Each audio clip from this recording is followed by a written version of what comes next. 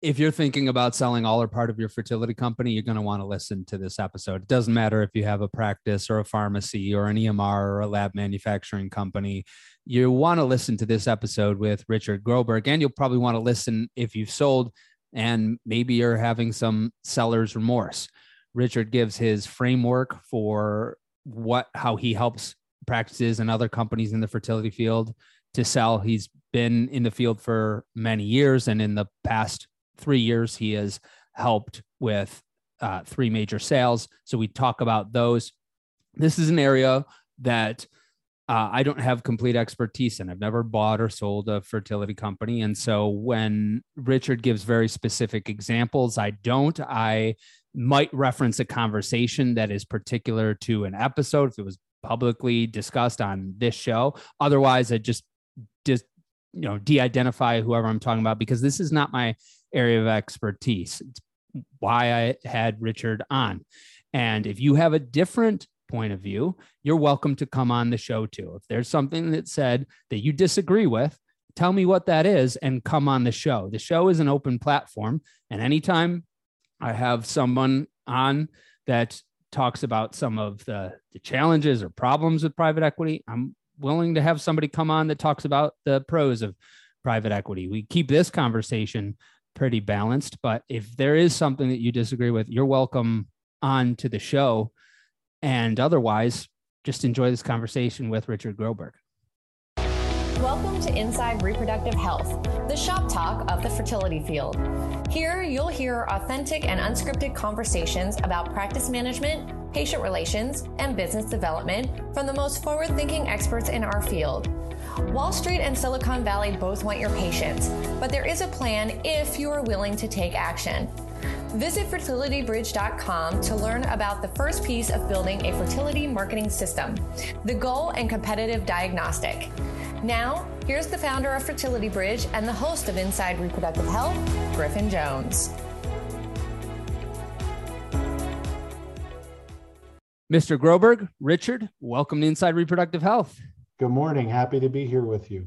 You're on because my knowledge of clinical operations goes so far. That's why I have clinical ops guests on, and my knowledge of finance goes so far. As for my firm, I try to shade in all of the parts of the Venn diagram where sales and marketing overlap with finance and overlap with ops, but I'll never be a pure ops consultant. I'll never be a pure finance consultant. When I reach the borders of the realm, I need to talk to somebody else. And one of those people is you. And I don't know why it took me randomly bumping into you in Las Vegas to think I need to have Richard on the podcast, but I'm glad I did. And I'm glad you're here. So I want to start our segue into the topic with what if you've been helping fertility centers for a while, but what have you been helping them do specifically in the last 2 or 3 years? Well, in the last 3 years, I've had a couple of different avenues where I've helped fertility businesses.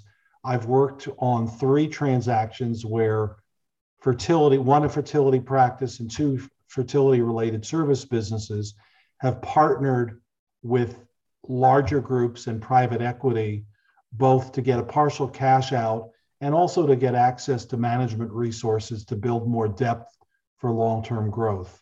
I've also worked with smaller practices that were dealing with selling part of their practice to a doctor, trying to expand. How do I open satellites? How do I buy other practices?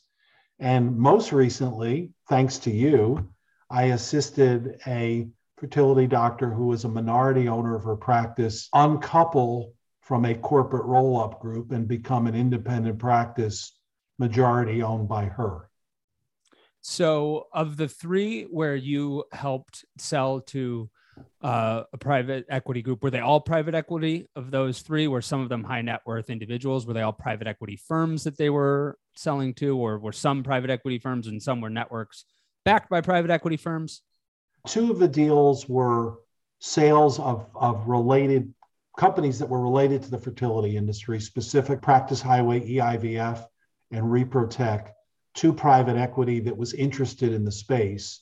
I also helped Boston IVF on parts of its original sale to the British group that was a large fertility network outside the United States, but had no presence in the United States. That one also was ultimately private equity backed, but it was a pretty large sort of fertility roll-up. So when you get a call that says, "Hey, Richard, we're interested in doing this. I'm interested in maybe I'm interested in exiting, or maybe I'm not interested in exiting. I want to just expand and bring in someone to help with that and scale." What is your checklist? Like, how do you start the process it's a big elephant. So what is the first bite that you take? Well, the first couple of steps are a little bit like a health exam for a potential fertility patient.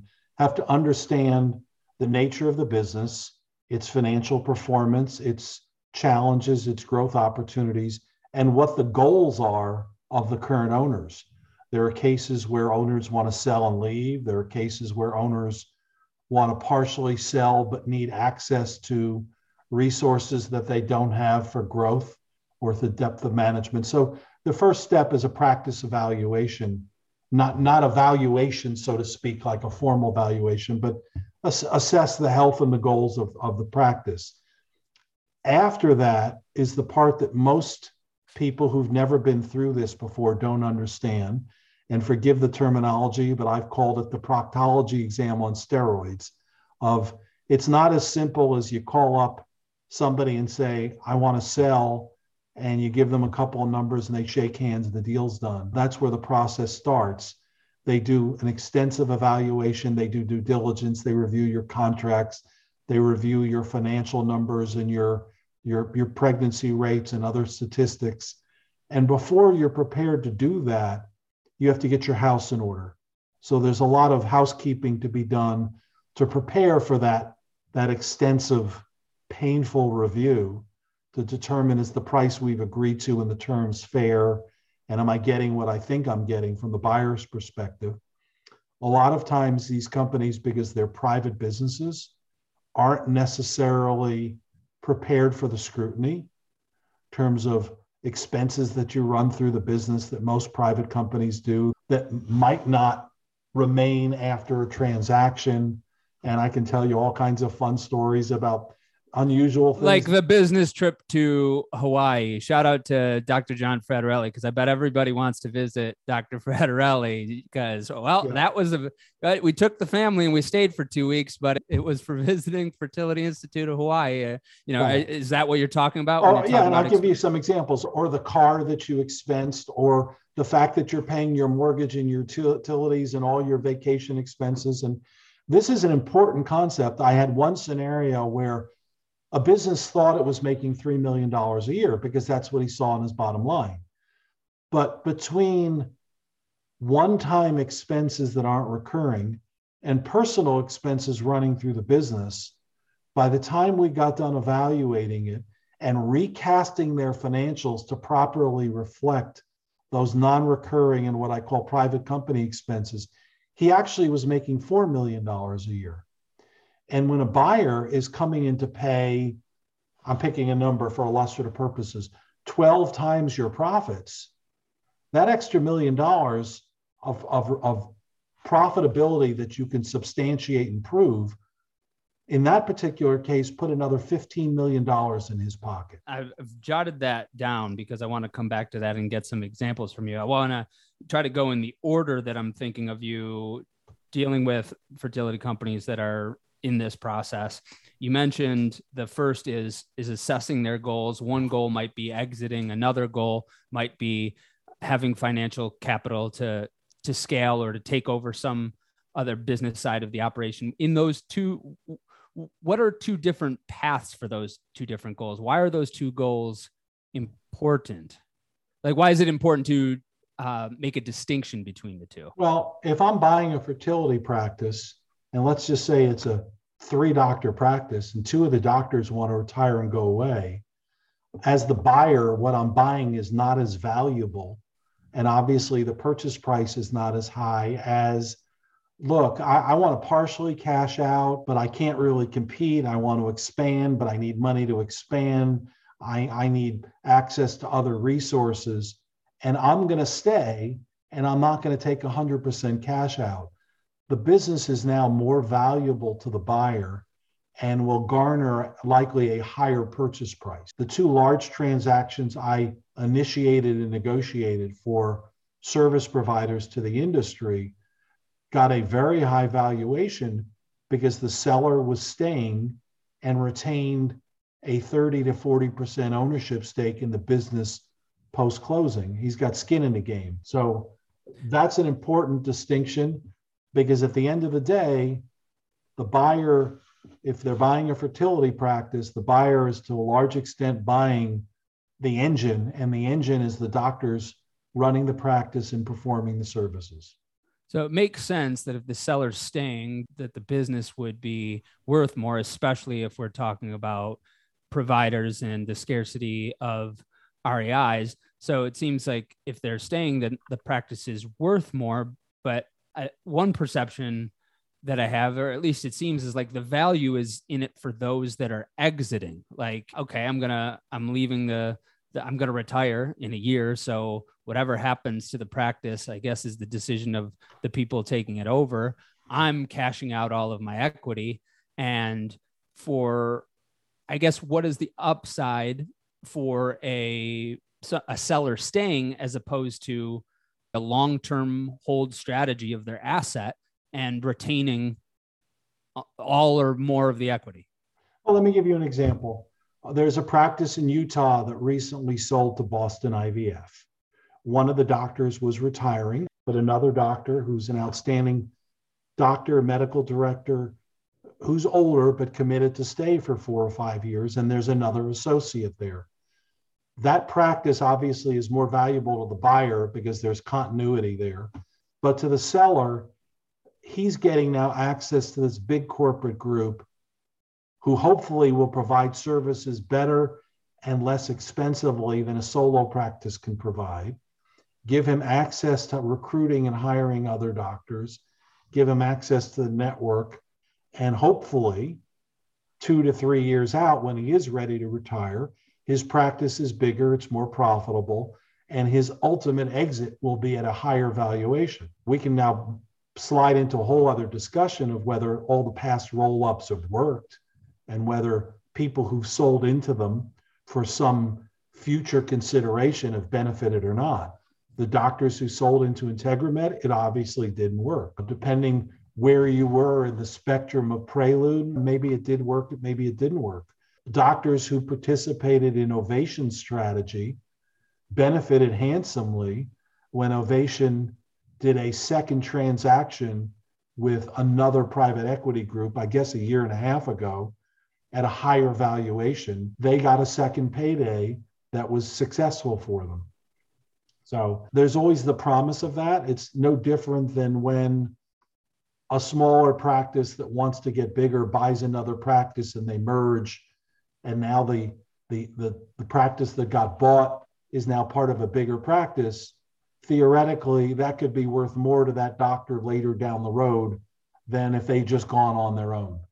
Okay, well, maybe you can be the tiebreaker in something that Dr. Andrew Meikle and Mark Siegel each said in their respective episodes. And I don't want to paraphrase them too much, so I encourage people to go back to listen to the episodes. If my memory fails a little bit, go back to the episodes. But in each conversation, asked about building value up until the end. And if I'm paraphrasing Mark correctly, he felt that it's sort of futile to keep adding value to the practice right when it's too late. If you know you're going to sell within a year. And Meikle said, you should be adding all the way to the end. And from my vantage point, especially when you're looking at for the case that you just talked about, we got 3 doctors in any given scenario. I'm not talking about a particular case. We got 3 doctors. 2 of them are going to retire. One's going to stay.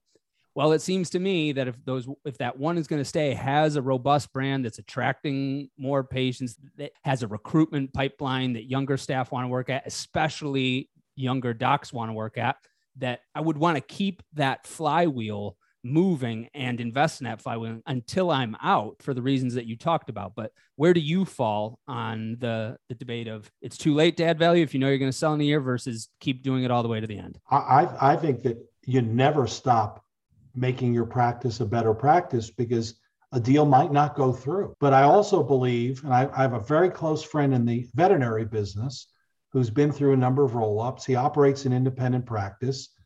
Everybody wants to buy him. And he's like, I'm 3 years out. When I'm a year and a half out, I need to start preparing so that when I go through that proctology exam on steroids, I'm prepared for the process.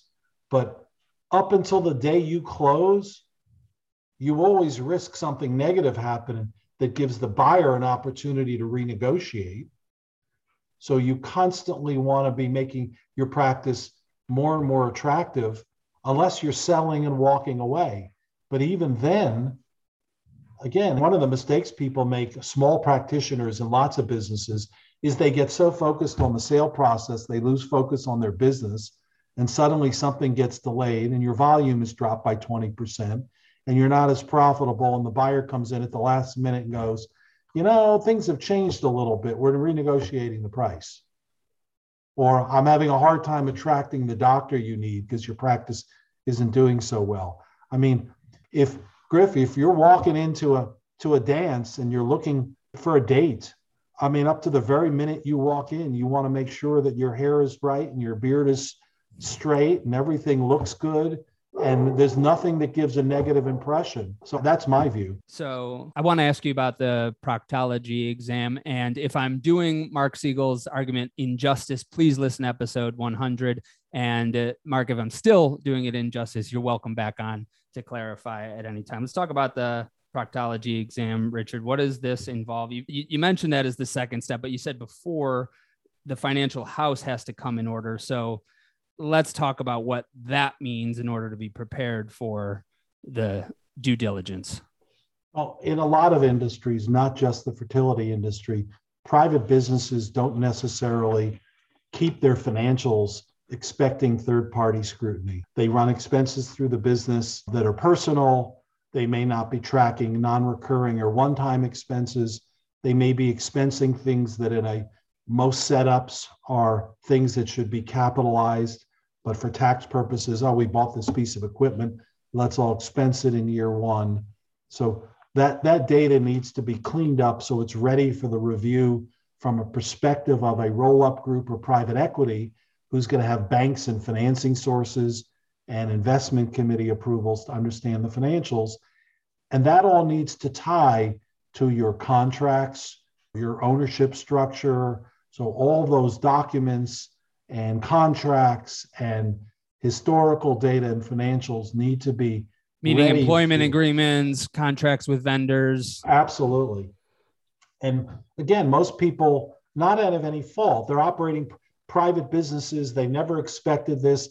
And all of a sudden, someone's at their doorstep saying, I want to buy you for 12 times your profits. They're not prepared for this. And frankly, they don't have the time often to stop and get prepared for it. And one of my other favorite expressions, if you've never been through this before, you don't know what you don't know about the process that's about to descend on you.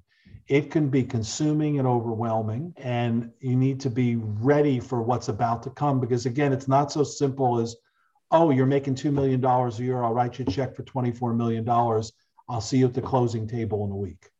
So with regard to the expenses that you said detract from the bottom line that are necessary for that against a multiple are worth that much more if they're added back on. So is your advice to not take any of those as business expenses, or is there another way of accounting for it? I don't want to give away all the secrets, but there are ways to track it or go back and recast it so that you can track it. And like, for example, again, when a private equity group or roll-up group buys you, they have an independent accounting firm that does what's called a quality of earnings review, which is like getting a 360 body scan. And if you can demonstrate that, hey, these are the expenses that were personal or one time, and here are the receipts, and I can run a report that shows them, and I can provide you the backup to prove it, and in the contract they won't continue afterwards, then you can get credit for it. When I was in the animal hospital business, there were practices that didn't record all their cash, but they have a little piece of paper that would show all the cash that got deposited in the account that never went through their POS system or accounting system. If you can't prove it, the buyer's not going to pay for it. So they're different. I'm not suggesting that you don't do it, but you have to be able to track it, and prove it if you want credit for it in a transaction. I don't want you giving away all the secrets, but you do have to give me a little bit of free consulting right now. Here's an example. So one thing is, because I'm not married yet, will be soon, but I'm not yet. And I've rented and living in different cities. I haven't itemized my own tax return. So when I do charitable contributions, I don't have anything to deduct on my own tax return. So one of the charities that I support is Nuestros Pequeños Hermanos. It's dear to my heart. So many people listening have donated when I've asked them, and I'm so grateful for that. And so one of the things that I've done, for example, is I will have Fertility Bridge sponsor a gala, and it will be Fertility Bridge advertising. We'll get the logo on the page and in the pamphlet, and I will invite fertility doctors, fertility clients to the gala with me. So they're at my table, and that's business networking. I don't know, though, that it's not something you would do if someone else was running the business, though, right? Somebody else would pick some different kind of ad. So is the advice that I categorize that somehow differently? The advice is, if you know now that at some point in the future, you're going to be borrowing money, selling, partnering, track it, take the extra time to track it, categorize it. Even if you put it, like if it's a personal expense and you use QuickBooks, put a class code in for P, so you can always run a report that everything that's P for personal. So if you think now that you're going to have to do this going forward, when I work with new companies, if I know they're going to be raising money, selling at some point, there are things we do from an accounting and tracking standpoint that anticipates the proctology exam a couple of years out, so that you don't have to double back and say, okay, Mr. and Miss Bookkeeper, go back and find every personal expense that you've run through the business and repost it with a code, so that when we get to that point, you can prove it. There's a book called Built to Sell. And I haven't read the book, so I'm not necessarily recommending, but if the audience is curious enough, we can link in the show notes. The book's called Built to Sell. But I believe the value proposition is to build your business as though you're going to sell it, regardless of whether you do or not, it is a business that someone would want to buy. And that seems like a tenet of that, having your books categorized in such a way. It's a good book. And again, that is good advice. If you've anticipated it, you will save a tremendous amount of time, aggravation, money, and not getting distracted from continuing to manage your business by having to double back and figure all this stuff out at a later date when you're ready. When you're helping fertility companies get their financial house in order, what are some of the main booby traps, or the most common booby traps that you see when you're taking the P&L against the income statement, or excuse me, when you're taking the income statement against the balance sheet? What are some of the common things that jump out to you, like, this isn't right, or something needs to be fixed? Well, it's the personal expenses and the non-recurring expenses that aren't tracked. I haven't reconciled my bank statement in a year, and my books aren't up to date. It's again, in the cannabis business where I've done some work, and where I used to be in the animal hospital business, it's not recording all the business I did. The other area in the fertility business is some doctor owners pay themselves big salaries and show little profits. Some take little salaries and then have all the profits. Well, if you're selling to a corporate group, you're going to negotiate what you're getting paid for your work as a doctor post-closing. So that's one of the other things that you have to have an understanding of, and then recast your numbers to accurately reflect the past as if it was the future post-closing. I want to talk more about the due diligence and the proctology exam, but I remember what I wanted to ask you about when we were talking about goals, and that had to do with earnout. So is it simply the case of one goal is, well, I'm just ready to leave the business, and one is, well, I'm going to stay? Is the case of, even if you're going to sell, is there still an earnout, and how long is that typically, that I need to stay for 2 years or a year or 3 years, and how much of my buyout is tied to that earnout, and how much should I expect to get in cash? Can you talk about earnout for a little bit? Let me address that first from the buyer's perspective. if I'm buying a fertility practice, unless it's a large multi-doctor practice, a big part of the value is the producers. And if they're cashing out and leaving, it's worth less. So most buyers want one form or another of incentive. I call it a golden handcuff to incentivize and ensure the continued performance of the drivers of the practice, whether it's the younger doctors who are taking over or the existing doctors. So and by the way, I have another one of my favorite expressions there. That's why there are 31 flavors at Baskin Robbins. Well, every roll-up group has a different way in which they like to do it.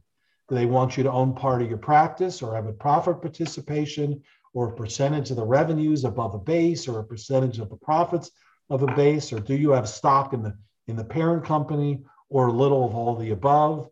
You know, Ovation, you still own part of your lab and you own stock in the parent. One way or another, the practice is more valuable to the buyer if the seller still has an incentive to grow the practice and grow the practice profitably. For the buyer, the seller's standpoint, if the seller is selling and staying, he wants to participate fairly. Again, if my business is worth $60 million and I keep 40%, I sell, I take a partial cash out, and I keep 40%, I want that 40% to be more valuable later on. That was part of the story of every roll-up group. Ovation is the only one that's even partially worked where there's been a profitable partial cash out for others. Obviously, Integramed didn't work, and people's, including mine, and residual interest was worth zero. So you want the interest of the buyer and seller to be aligned one way or another so that business becomes more valuable. And when I eventually get my next cash out, it's for a higher number than today, because that's why I'm selling to you and letting you tell me what to do and putting your services in place and helping me grow, focus, do more. None of that matters if you're not improving my quality of life and or making my residual interest more valuable later on.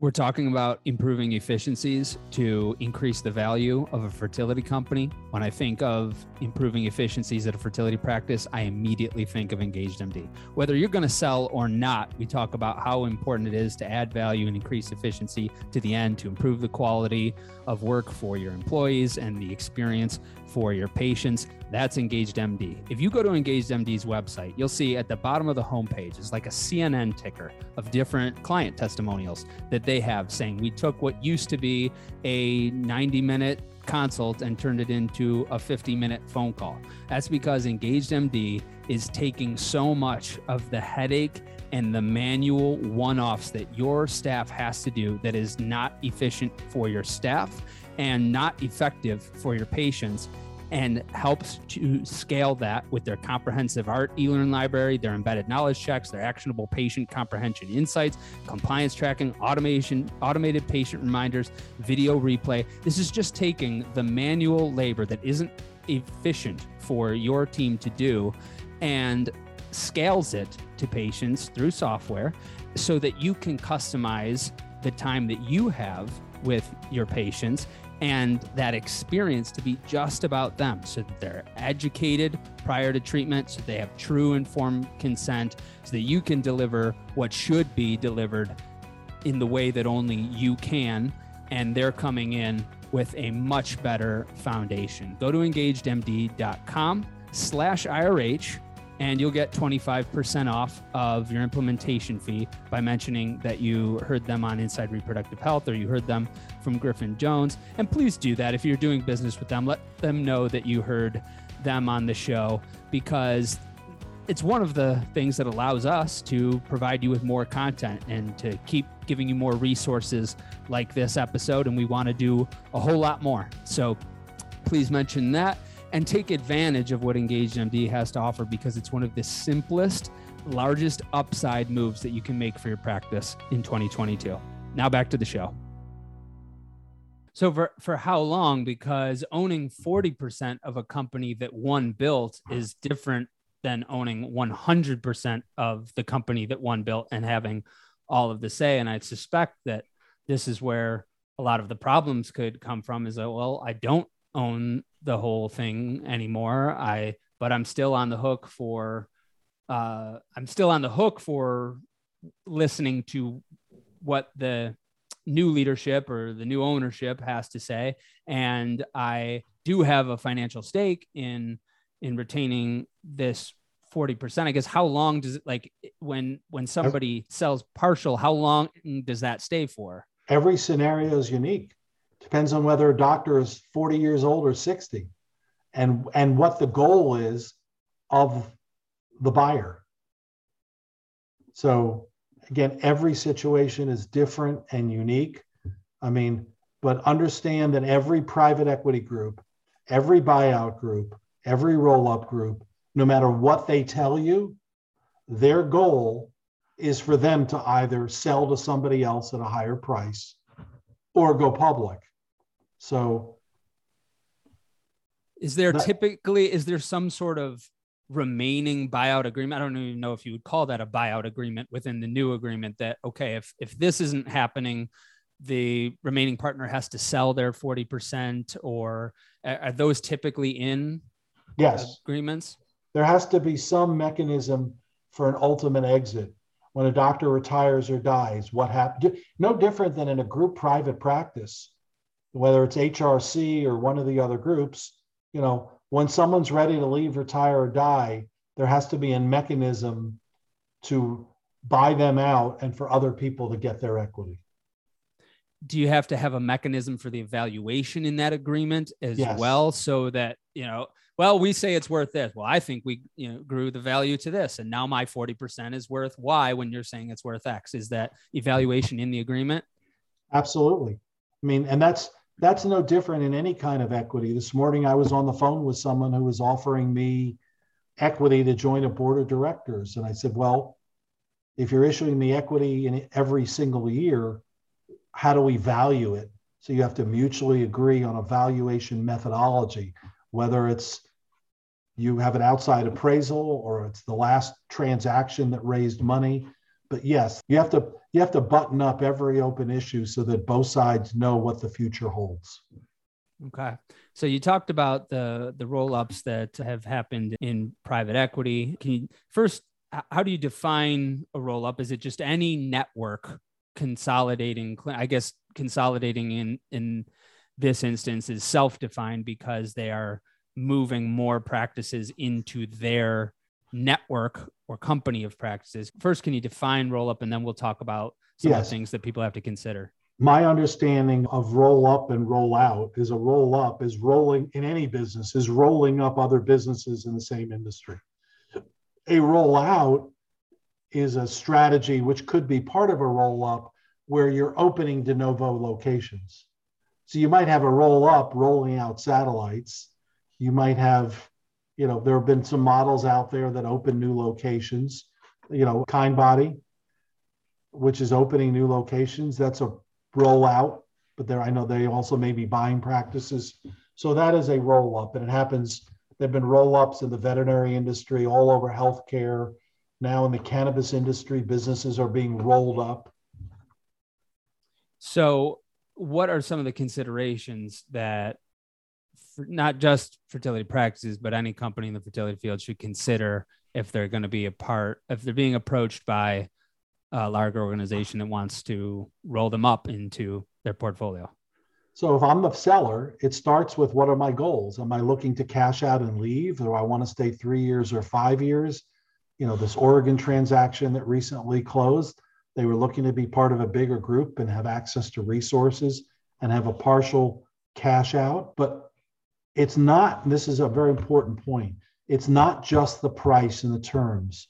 If you're going to be there the morning after operating your practice that you built and you've run, but now somebody else has bought you and owns you, you have to understand that they've now bought the right to make some decisions, to have veto power, to insist that you do certain things certain ways. And once you get past price and terms, what the relationship is going to be like the morning after. What are you going to insist that I do? What am I not going to do? what's your strategy for providing value added to my practice, become as important, if not more important, than thank you, you valued my practice at 60 million, I'll take my check and go home. And this industry, unfortunately, to date is littered with not overly successful roll-up strategies that have had ultimate exits. But why? There are a lot of new groups coming in. I'll address that in a second. There are a lot of new groups coming in. There's a lot of private equity money saying, wow, this industry is growing. Let's do here what we did in other industries. You ask, why hasn't it worked? I'll give you my personal opinion. The driving force of these practices, the doctors, whether it's in the animal hospital industry where I used to be, or the fertility industry or other industries. And when you buy a practice that is entrepreneurial and self-owned, you're immediately, no matter what anybody says, de-incentivizing partially the driver of the business. That's part one. Part two is the roll-up only makes sense if the roll-up group creates economies of scale. Can we purchase cheaper? Can we negotiate third-party payer contracts? Can we do things that manage for your practice better and or less expensively than you can as an owner-operator? And to date, I don't want to talk specifics, to date, I don't believe there are many real success stories of people look in the mirror. Now, there are unbelievably fabulous practices like Shady Grove and others, Boston IVF and others, and CNY and Hunting HRC, that within their own group have expanded, have centralized certain services, have provided value added to their doctor partners. But when you start getting 5, 10, 15, 20 of them across multiple states that aren't born within a central strategy, name me one that's worked in the long term. I don't know that I can yet, but I would suppose maybe the jury's still out. And I suppose if we had some of them on, they would say that it is working right now. And so yeah, the jury's out. And I hope that there are some success stories, because I think that if you can bill better, if you can do the accounting better, if you can centralize buying, if you can do that for a solo practitioner and let them focus on running their location in the practice of medicine, it does create value for that practice. So in theory, it should work. It sounds like you got a strong point of view on this. And I'm wondering, why haven't they been able to improve the economies of scale? You said that's one of the things that they have to do is their value proposition. And I don't know that this is true in the fertility field, but I did observe something back. My first job out of college, Richard, was selling radio ads. Just here's the phone book, kid, go slang some radio ads, 100% commission. I did that for 5 years in my early and mid 20s. And I noticed that it wasn't the McDonald's and the Verizons and the Geicos that got the deals, because if the large companies, Citadel, Clear Channel, Cumulus, Entercom, gave those companies deals, that would just obliterate their revenue. It was the additional people that got, it was, your local driving school, your local jeweler, the scrap dealer. Those were the people that I could cut I could sell $5 in 08, 09 during the recession. It's a particularly egregious example, but I could sell, things that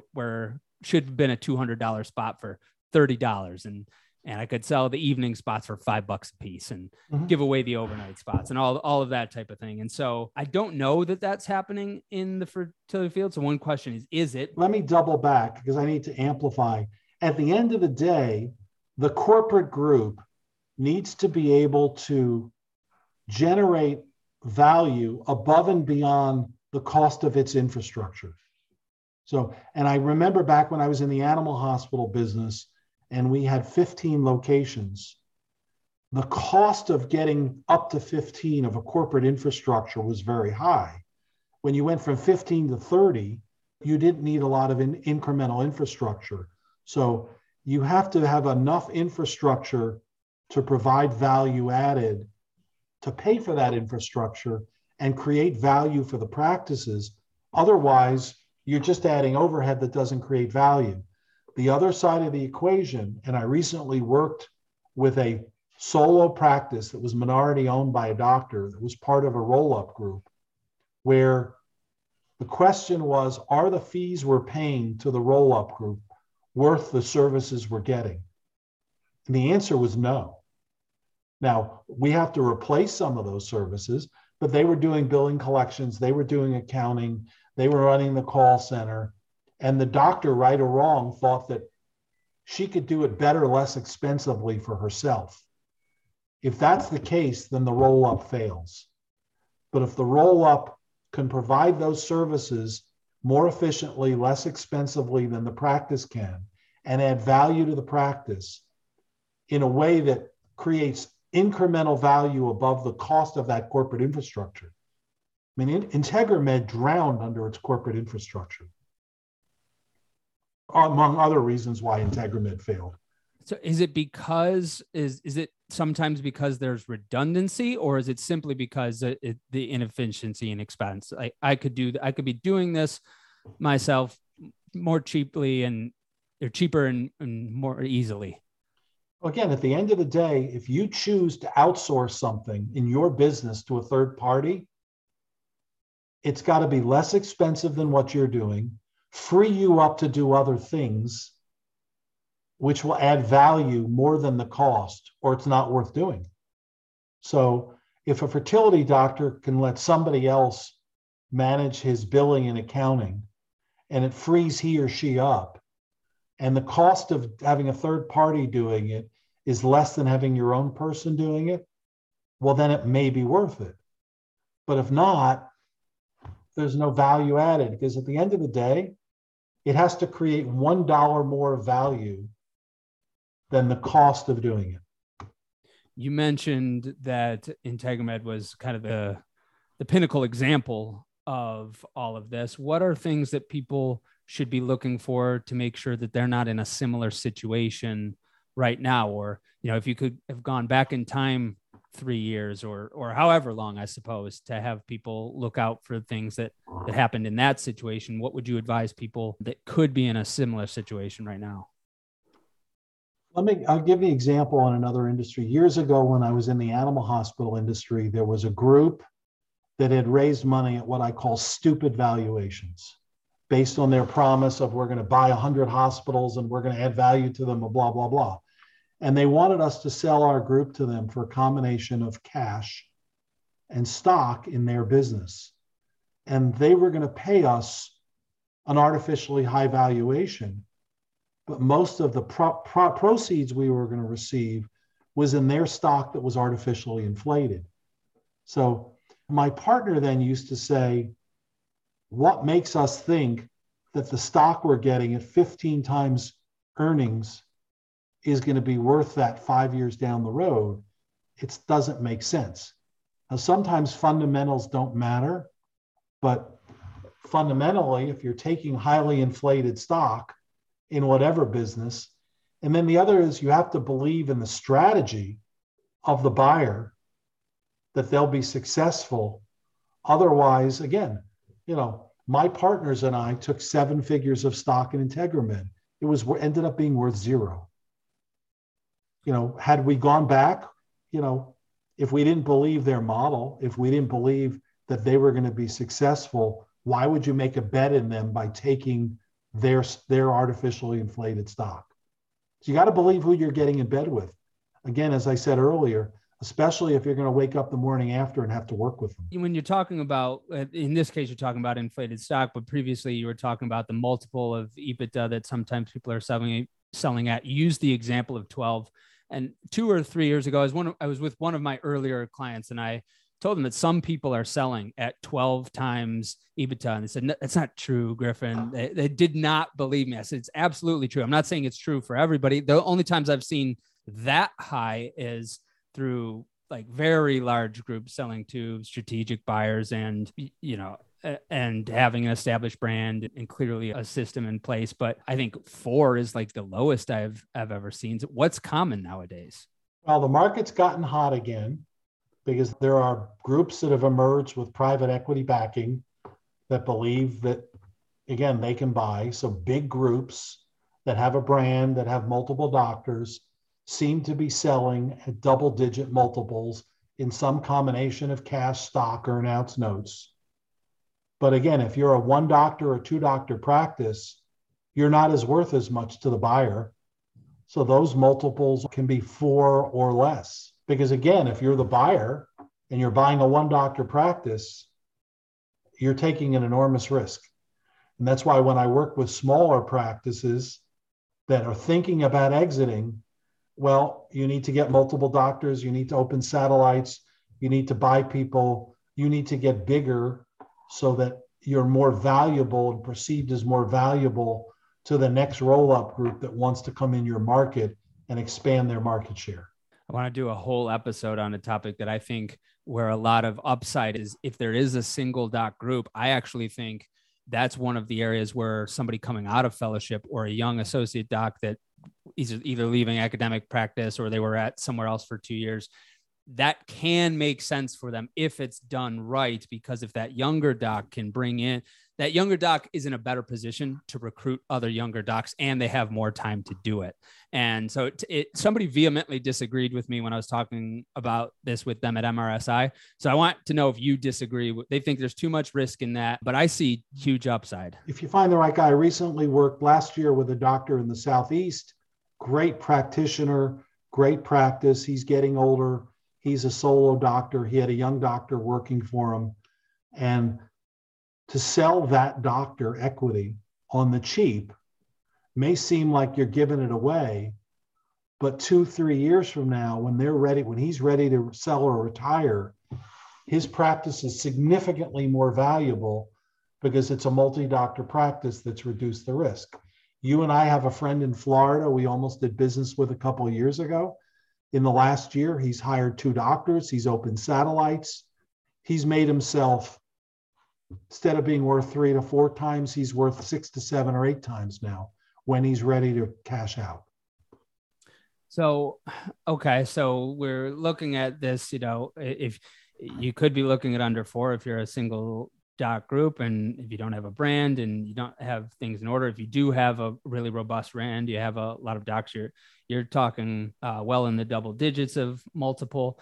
So I'm still curious, do you think my economies of scale hypothesis applies to the fertility field, giving the local businesses the deals, but less so to the McDonald's and the Geico? Is that one of the things that's hindering economies of scale? I don't know that this is happening at all in the fertility field, but I do see when I look at people in the industry side's target list, their target lists are all the same. It's these independent groups that still have multiple doctors that are still the biggest in their market, if it's a mid market, or at least the third biggest in a large market.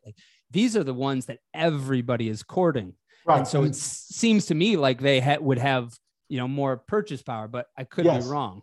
Well, first of all, I want to comment about that. The law of supply and demand is such that if there are a handful of roll-up groups with a bunch of private equity money saying we need to go after this industry, that drives up multiples because the law of supply and demand is that there are multiple companies bidding on the same handful of larger independent practices, which is why multiples are escalating now. And I don't think most of these practices in the long run are worth 10 to 12 times. So I would say it's a great time to be a seller. There are some economies of scale. There theoretically should be some efficiencies of consolidation. I've seen aspects of it work.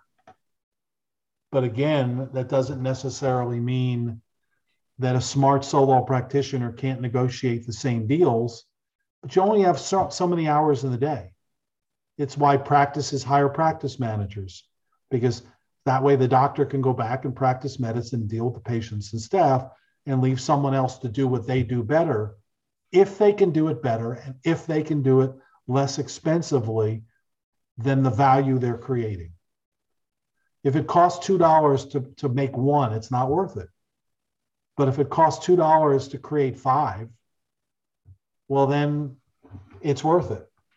What about, I guess, if you're, in your early 40s and you own maybe half of a group or a third of a group, and you've got 1 or 2 partners, and then there's a young associate doc in there. I guess I asked you a little bit about the long-term hold strategy. And I briefly read a paper from HBR Yale's paper about that holding a whole long-term hold strategy is more profitable in the long run. When is that the more viable option, if it ever is, to just say, you know what, I'm going to own this thing for outright. I'm going to slowly increase the value and be 100% or majority equity owner? There's no one right answer, but if I'm a 35 to 40-year-old physician in this industry or the animal hospital industry, another industry, and I believe in myself and I believe in growing the practice and I have the wherewithal to do it, unless I'm lacking something that a corporate group can give me, or I want to hedge my bet, why would I sell now? And, you know, if you've convinced me that I should sell and the residual interest is going to be worth much more 3 years out. I'll answer the question by telling you a story. Years and years and years ago, when I was buying animal hospitals, I met this guy in Westchester who had the largest animal hospital in Westchester. He was making a ton of money. And frankly, he was underreporting about $1 million a year. So he was really making a ton of money.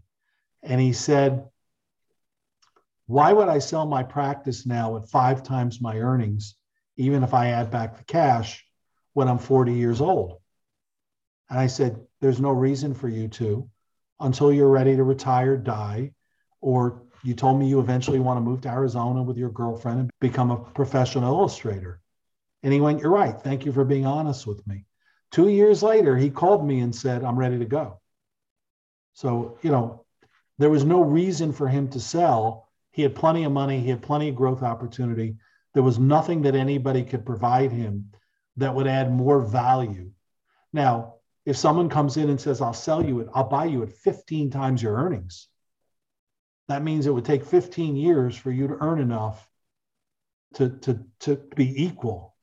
It actually does come down to partially a mathematical equation. And then, you know, our friend in Texas who sold his software company reached a point where valuations were so high and he needed management help that it made sense. But until it made sense, it didn't.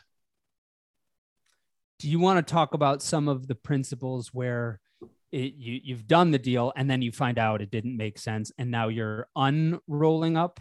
Oh boy, I know we've only got a few minutes. There are a lot of cases where the roll-up group didn't perform the way it said it was going to perform, and all those things I talked about didn't make sense. And especially for smaller practices where it doesn't make sense for the roll-up group to have a one-doctor practice, people have cut the umbilical cord and uncoupled. The complexity there is if the corporate group has been doing your billing, your collections, your accounting, your new patient generation, doing all kinds of things for you, you better be prepared to take that back in and manage it yourself and not disrupt you doing what Stephen Covey calls keep the most important thing, and practicing medicine and running your practice. There have been lots of examples of where it's done, and it is because the corporate group didn't live up to the promises in the eyes of the seller. They didn't get me more doctors. They didn't grow me. The services they're providing aren't worth what I'm paying for it. You know, I can't get anything done. So cut the umbilical cord. Let me do it myself. Richard, this interview has been so much value for the audience. I think they're going to get a ton of value. I want to do a live event with you in 2022 where people can jump on and ask questions. Are you open to that? I'd love to. You can tell I've been in this industry since 2001. I have a passion and a personal interest in the industry. You know, I've got lots of friends in the industry. This is an area where if I can answer questions and help doctors through these different processes, I'd love to help. There are some episodes that I go back and listen to because I need to get all of that information. I can already tell that I'm going to be in early 2022 at the gym listening to this episode. So hello, future Griff, while you're listening to this. Richard, how would you want to conclude about the topic of selling a company in the fertility field, whether it's a practice or not, whether it's a pharmacy or an EMR company or a lab manufacturer? How would you want to conclude? Prepare for the process and make sure you have the resources to go through it, to understand what you're getting into, and to live with what you're going to face the morning after. Richard Groberg, thanks so much for coming on Inside Reproductive Health. We'll link to the places where you can find Richard. And where are some of those places, Richard? We'll link to your LinkedIn in the show notes. Where can people get a hold of you? Through my LinkedIn is the easiest place. Or Richard Groberg at Outlook.com. Connect with Richard. And Richard, thanks so much for coming on Inside Reproductive Health. Thank you. Thank you, Griff. I really enjoyed it. You've been listening to Inside Reproductive Health, sponsored by Engaged MD. For technology to streamline patient education and informed consent, visit engagedmd.com/IRH for 25% off your implementation fee. That's engagedmd.com/IRH.